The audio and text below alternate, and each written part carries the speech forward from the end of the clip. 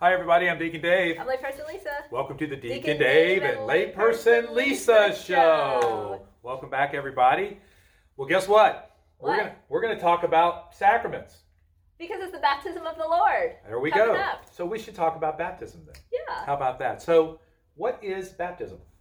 It's the initiation into the church. Right. It's the removal of original sin. Right. It's the gateway. It's the first one that helps us to get to the all door of the church. Yeah, to get to all the other sacraments. Yeah. So do you know what baptism means? Baptizo, immersed. Okay. And water has huge symbology, throughout the Old Testament, and even in the New Testament. The use of water. Jesus was baptized by water in the Jordan. Water into wine. In That's Cana. true. That's true. So water is used in a lot of different ways in the scriptures. So let's first talk about what's called the form and the matter, Lisa. Okay. Every sacrament has form, which are the words, and matter, which is the substance. And the reason they have this is so within the sacrament of baptism and all the sacraments, God is doing something invisible, right, that we make visible by the form and the matter and the entire rite of baptism in this case. So Lisa, what is the matter? Not what is the matter, but what is the matter of baptism?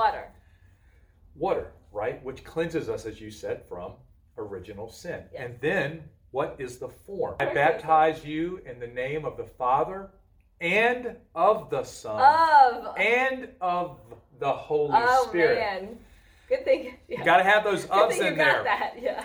So and it is the person's name, right? Yeah. So it would be Lisa. Uh-huh.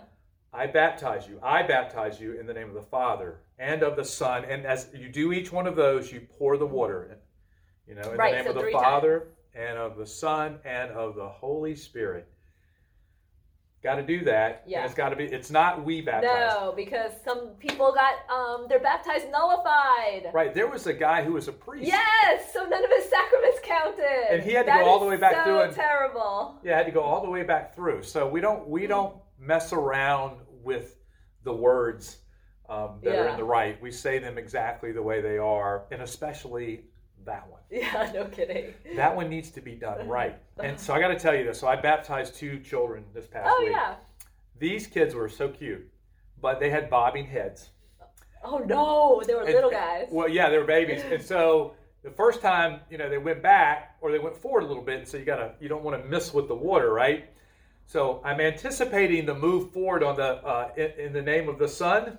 And they go back. Oh my gosh. And they get it on the head, the forehead, and they got baptized. Let me tell you. There you go. So now, did you know that in a baptism, prior to the baptism, there is something called an exorcism? Yeah, baptism is a form of exorcism. Right. So we ask the Lord to, get the devil out of there, basically, right? To get rid of that original sin that Lisa talked about before we baptize them. So we also, what else do we do right before we baptize them? Put the oil? Okay, we don't put it there though. So here. So at the beginning of the baptism, we claim them for the church, right? With the sign of the cross. Oh, without any oil. Without yes, any oil. like all the godparents do that too. Yeah. And then prior to the baptism, we do the oil of the catechumen, which is a strengthening of the Holy Spirit, and it goes right here on the chest bone. Okay. Right there. So that's what you do. And that's what happens before. And then after the baptism, of course, we have the litany of the saints. Yes. But then after the baptism, this is like my favorite part. Okay. It's they are anointed with the chrism oil, and this chrism oil, it smells so good. And I'm very liberal with it. I don't mind saying it, and actually pour it on their head and make the sign of the cross on their head. And so you pour it out of the bottle onto them? Yes, I kind of carefully do it. And you don't do the dab your finger and do it? I don't dab. Okay. No, it smells so good, and I actually tell people, you really shouldn't wash their hair for at least 3 days and then the parents smell it, and it's a fragrance, so it's very attracting. And having been baptized, we are attracted. We should be, the Christ in us should be an attraction to people. Right. We are the fragrance of Christ. Right. Oh, that's cool. It is pretty cool, What does it smell like? It's like a rose. It smells They put something special in there? Yes, I think it's balsam. Oh, okay. It smells so good. Oh, nice. It is totally the best. Okay. And so they're anointed priest, prophet, and king. Yes. Did you know that when we are baptized, we too are priests? We are not the priest like the fathers, but we still have a priestly vocation. Yes. The priest, what do you think the priest in To us teach. does? Okay, I can go for that. Okay. The way I like to say it is we are called to bridge the gap between humanity and divinity. Okay. Exactly. Okay. So we have a role in doing that. Now, what do you think a prophet? Bring other people. Well, we just said I that. know. I was trying to think. What did the prophets in the Old Testament do?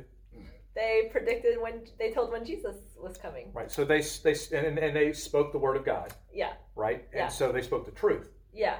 So for me, being a prophet means that we speak the truth Okay. of the gospel. Right. Okay. And then here's the one that everybody always gets wrong. Servant. The king is the servant I king. haven't even asked the question I yet, think I know Lisa. that one. What does it mean to be a king? To be, well, Jesus is a servant. Right. to He did us. not come to be served, but to serve. Yeah. Right. And So so we're called to do that. Exactly. So priest, prophet, and king. Bridge the gap between humanity and divinity, speak the truth, and serve others. There you have it. Yeah. So, we are anointed with that chrism oil, priest, prophet, and king right after our baptism. Mhm. Then what happens next? We light the baptismal candle, Right? Which represents the light of Christ. that they are the light of Christ in the world. Yeah. I think that's really cool. Very. Is there anything else we do? What do we do? What do we do right after the anointing? We put a white gown on. Yes. And what's that for? Purity. Purity, right? So we've been cleansed of Purity our of original heart. sin and any stain, and we're asked to keep that our souls unstained for the rest of our lives. Mhm. Thank goodness for reconciliation. Mhm. Right. And then the final thing that we actually do is we then give a blessing to the mother, then a separate blessing to the father, Oh. and then a blessing to everyone.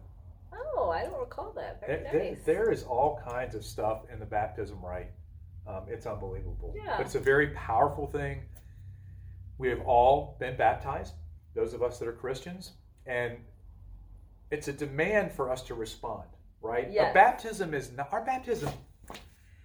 not a one-time event. It's not a 30 or 45-minute event. It is a lifetime event. Right. Because that's when, God chooses us, but we're choosing God. Is that correct? Well, we're absolutely choosing God. Okay. If we're entering into baptism, in a lot of cases, our parents. And so let's talk about that for a minute. Okay. A lot of people say, well, why don't I let my child grow up and then they can make their own decision? Okay. They can't feed themselves, right? So we feed them. Mm-hmm. They can't clothe themselves. They legally can't make really decisions until they're 18. Right. But, a child, just like Jesus came in, right? We just had Christmas. Uh-huh. So Jesus came into the world a helpless baby, right? Well, somebody had to feed him. Right. Somebody had to keep him from being killed, right? Teach them how to do things. Teach him how to do things. Uh-huh.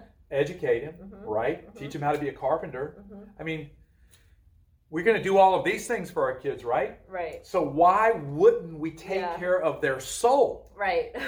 That their soul's the most important thing we should take care of, Right. and that's why we should have them baptized. Right. It's very, very important. So if we're going to take care of everything else, we should take care of making sure that their soul is with Christ Yes. and taken care of. Does Oh, that and kinda a make nice little thing. Some people celebrate their baptism day. You know what? I love this point because so often we're worried about our birthday, Mm-hmm. but we should really be worried about the day that we came into Christ. I read that you can. It's recommended to relight your baptismal candle on those Yep. days. That's really nice. Okay, so I have a question for you, Lisa. Mhm. What does the baptismal font represent? The arms of Christ. Well, one way is to say it's the womb of the church. Ah. Is one way I've heard Okay, it written, and okay. the other way is that it's actually a tomb. Okay. So, like at my old church at St. Joan of Arc, it's actually like a tomb. Okay. And so you walk in from one end, Okay. you're baptized, Okay. and then you walk out the other end. So you enter in and you die to yourself. Then you come out risen in Christ. That's nice. It's a very beautiful sacrament. It's important for us to remember that God is doing something, okay? Mhm. And we're helping him with it by having the visible signs that kind of indicate that God is doing something invisible. And our in soul lives. is indelible. Indelibly marked. Yeah. That. Maybe you don't remember your baptism. A lot of us probably don't because we were baptized when we were babies.